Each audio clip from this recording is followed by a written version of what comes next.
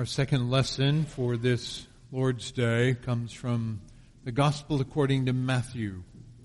We are in chapter 21 this morning and reading verses 1 through 11. And so I invite you once again to turn there and follow along as I read from God's holy and inspired word. As they approached Jerusalem and came to Bethphage on the Mount of Olives, Jesus sent 2 disciples, saying to them, "Go to the village ahead of you, and at once you will find a donkey tied there with her colt by her. Untie them and bring them to me. If anyone says anything to you, tell him that the Lord needs them, and he will send them right away." This took place to fulfill what was spoken through the prophet. "Say to the daughter of Zion, see, your king comes to you, gentle and riding on a donkey, on a colt, the foal of a donkey." And the disciples went and did as Jesus had instructed them. They brought the donkey and the colt, placed their cloaks on them, and Jesus sat on them.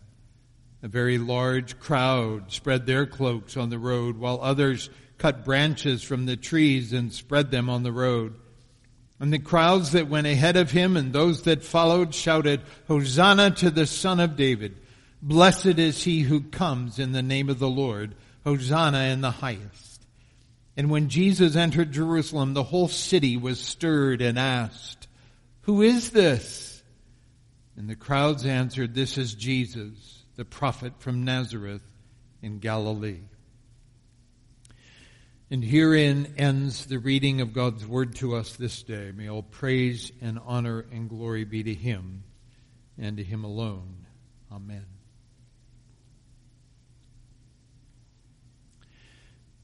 If you have been a regular attender in worship over the years, there is little doubt that you are familiar with these words taken from the prophecy of Isaiah. A voice cries, "In the wilderness, prepare the way of the Lord. Make straight in the desert a highway for our God. Every valley shall be lifted up, and every mountain and hill be made low. The uneven ground shall become level, and the rough places a plain. And the glory of the Lord shall be revealed, and all flesh shall see it together, for the mouth of the Lord has spoken." When Isaiah first uttered those words, they were a proclamation declaring that the exile of the people of Israel was drawing to a close after 70 years, and that their God, the God of Abraham, Isaac, and Jacob, the God of Moses and of David, would himself come to them and lead them home. Several centuries later, each of the gospel writers reported on the ministry of John the Baptist, who self-identified as that Old Testament voice that was crying out in the wilderness that message to prepare the way of the Lord. And the means by which John said people were to do that was by repenting of their sin, demonstrating their change of disposition through the sign of baptism. What is interesting about the Hebrew language when Isaiah 40 begins is that the first 2 words of that chapter are translated as comfort. "Comfort, comfort my people, says your God. Speak tenderly to Jerusalem and cry to her that her warfare is ended, that her iniquity is pardoned, that she has received from the Lord's hand double for all her sins." The Hebrew word for comfort there is nihom. It is a verb that conveys a kind of deep sigh of relief.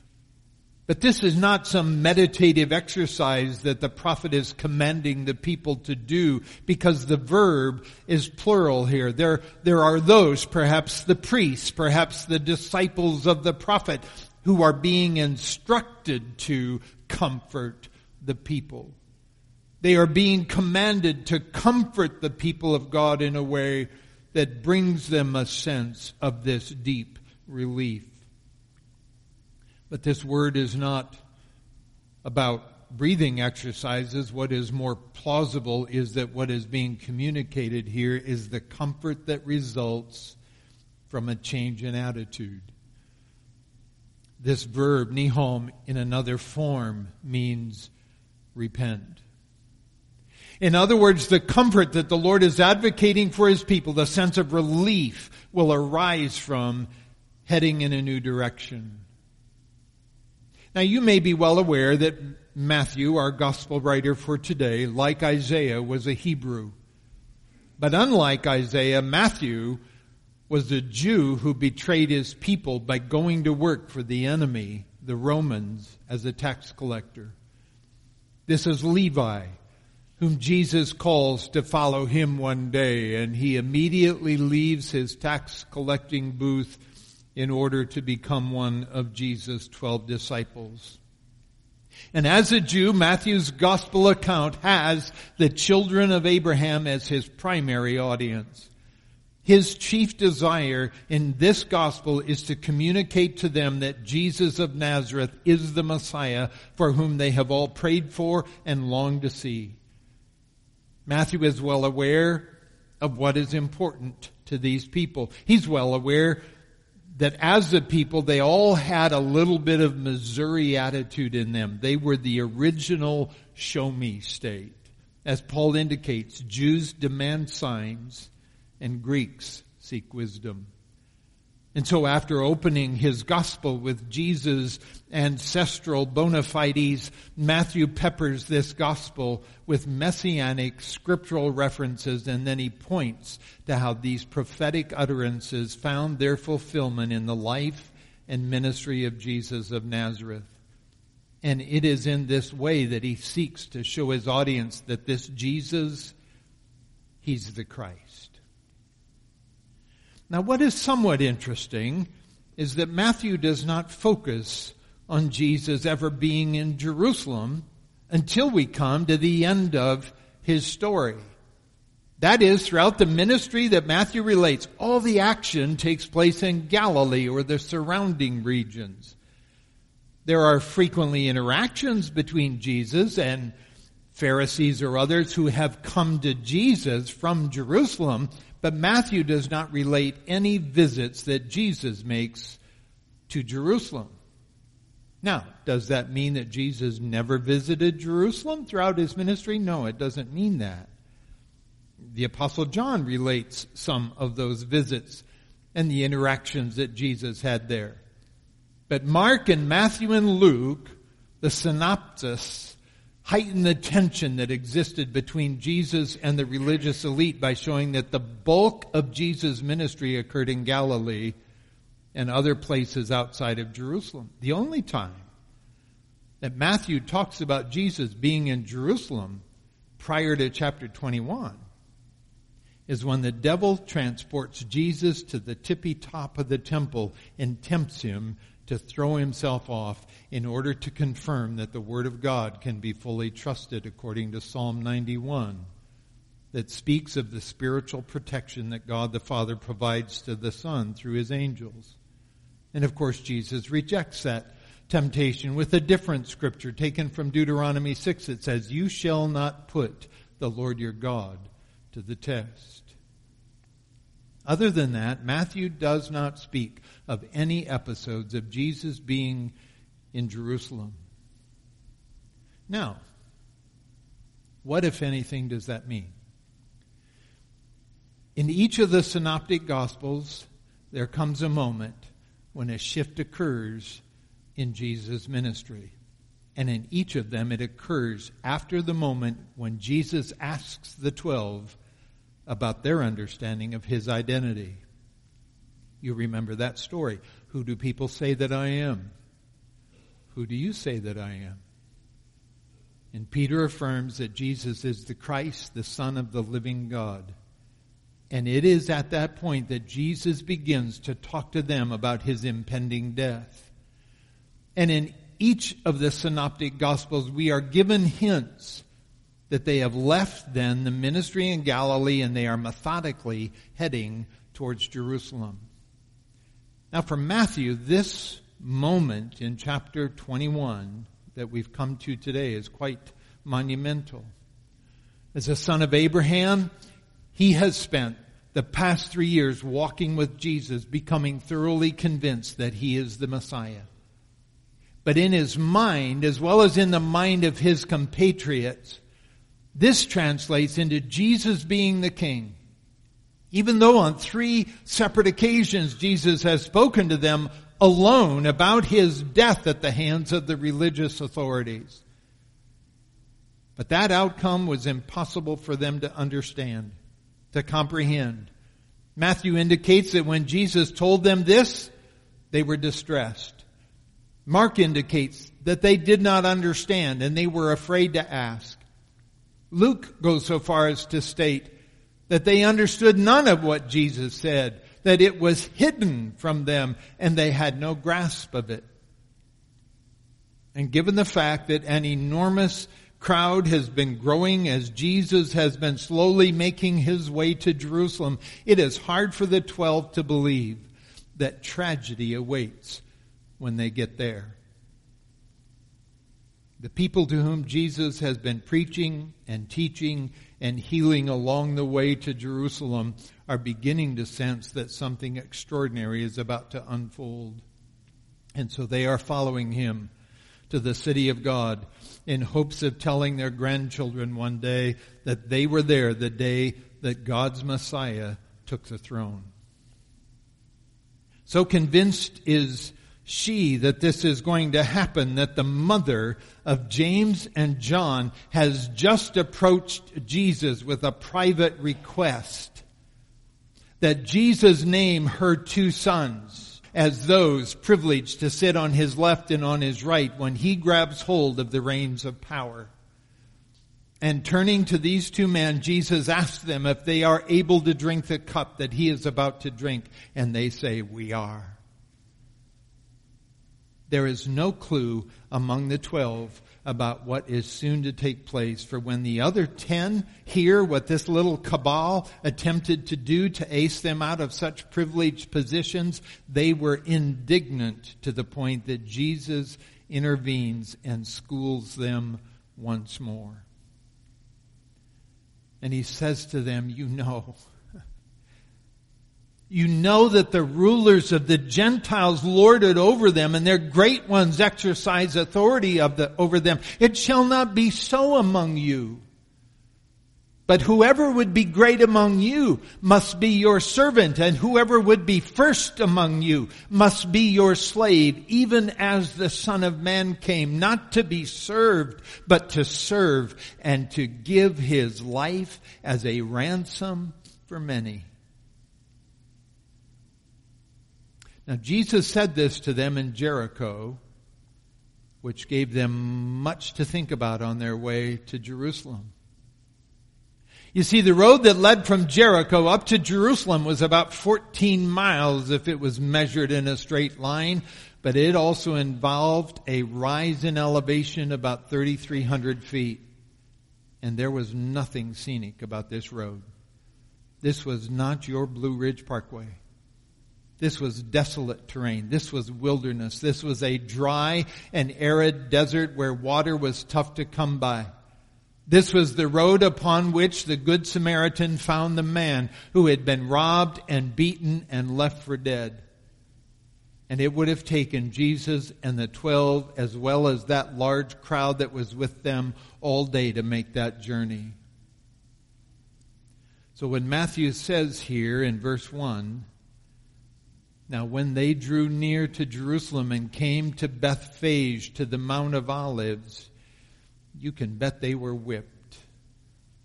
And based upon Mark's testimony, it was getting late in the day. But it wasn't so late that Jesus could not send 2 disciples into that village on a prophetic errand. Now, we don't know which 2 disciples he sent to fetch the donkey and her foal. But would it not have been interesting if it was James and John? You see, Jesus is about to provide all the children of Abraham with a sign. And Matthew is careful to record this in great detail, citing the prophecy of Zechariah 9:9. This is the sign that Israel is to look for in regard to the promised king of Zion. Now, Zechariah was the prophet to the returning exiles, and his call was one to repentance. Their fathers and grandfathers and great-grandfathers and great-great-grandfathers had failed to keep the covenant that God made with Abraham. Though God had saved their people from the clutches of Pharaoh, they failed to keep the Mosaic covenant, and they chased after other gods. But now they were to experience the comfort of the Lord. Now they were to be assured that the Lord was coming to them, and in the wilderness they were to prepare the way of the Lord. They were to make straight in the desert the highway for their God. And how would they recognize him? How would they know that the promised one had finally come? Behold, your king is coming to you, righteous and having salvation is he, humble and mounted on a donkey, on a colt, on the foal of a donkey. Does it get much clearer than that? In commenting on the word highway that is used in Isaiah 40, one commentator writes, the term highway, which in Hebrew is Messiah, is a less familiar, more precise term. It's usually taken to denote a trunk road as opposed to a byway or a city street. But N.L. Tidwell argues that it denotes the approach road to a city leading to the gate, palace, and temple, which was thus part of the processional route to the sanctuary. So here comes the king, approaching the holy city of God, riding on the foal of a donkey, righteous and having salvation, traveling on the highway that leads to the temple in Jerusalem, where the very presence of God has promised to dwell, with crowds of people hailing him. Hosanna to the Son of David. Blessed is he who comes in the name of the Lord. Hosanna in the highest. And that word means saved now. And those words that the crowd were singing and exclaiming are from the words from Psalm 118, which we read a moment ago. And John Lang indicates that this is unmistakably a temple song. That is, it was written for celebratory feast days and would have been most familiar to those who were making their way in procession to the holy city and to the temple of God. And their cries to save now are from verses 25 and 6, which we can easily understand. But it would have been far more appropriate if they would have been singing the psalm from verse 19 on.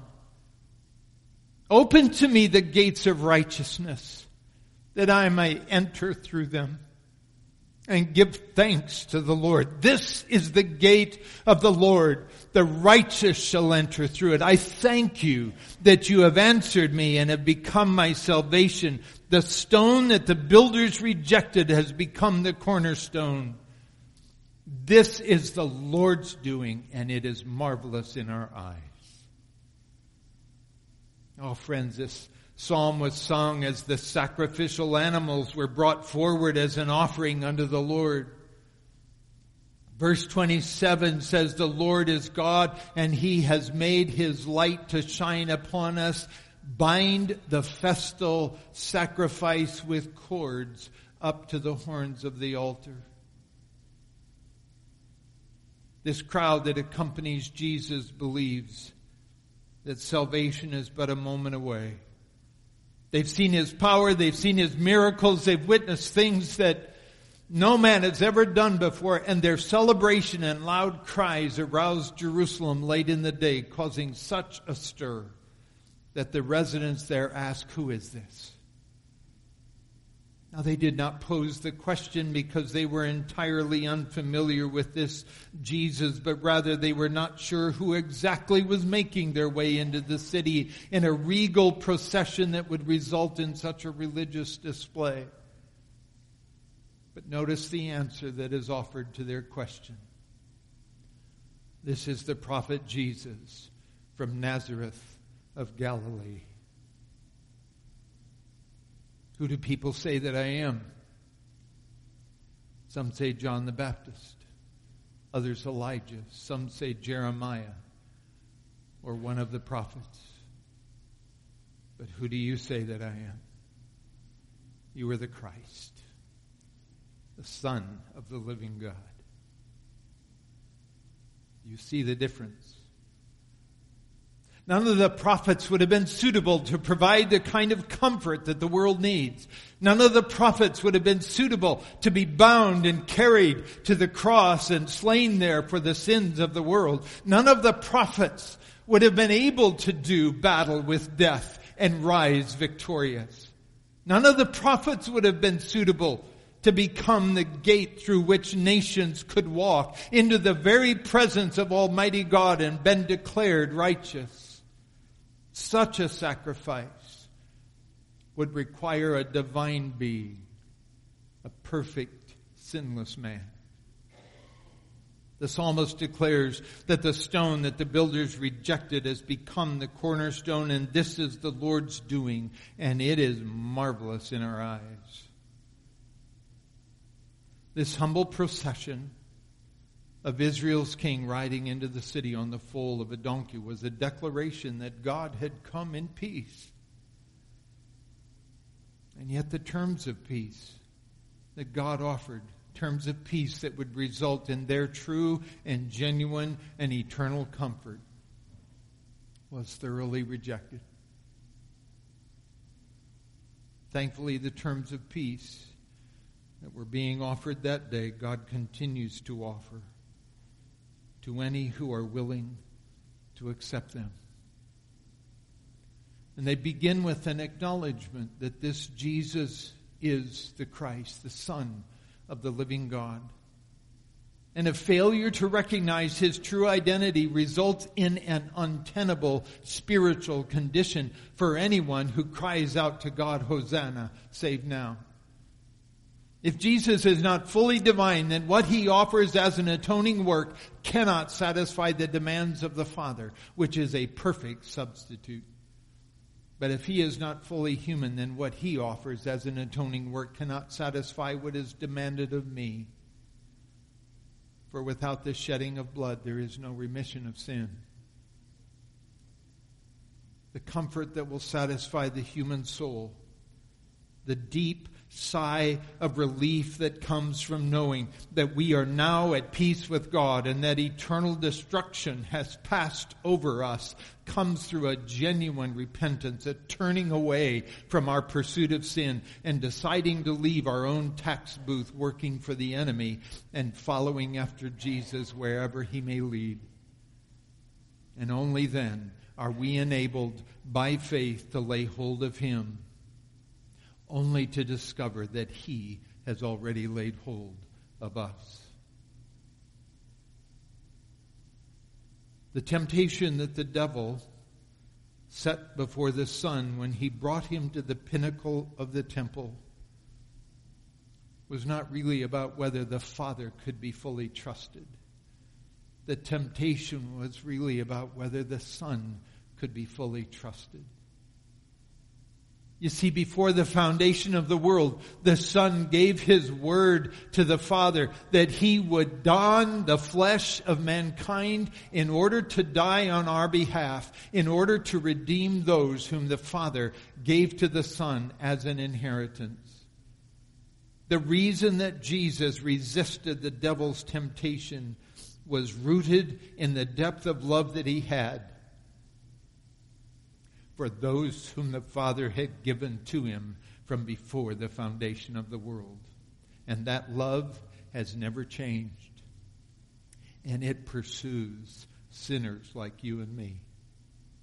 And if you have never surrendered to this love, if you have never turned to Christ to find relief for your soul, then I invite you to do so this day by crying out, Hosanna, save now. Would you bow your heads with me for a moment?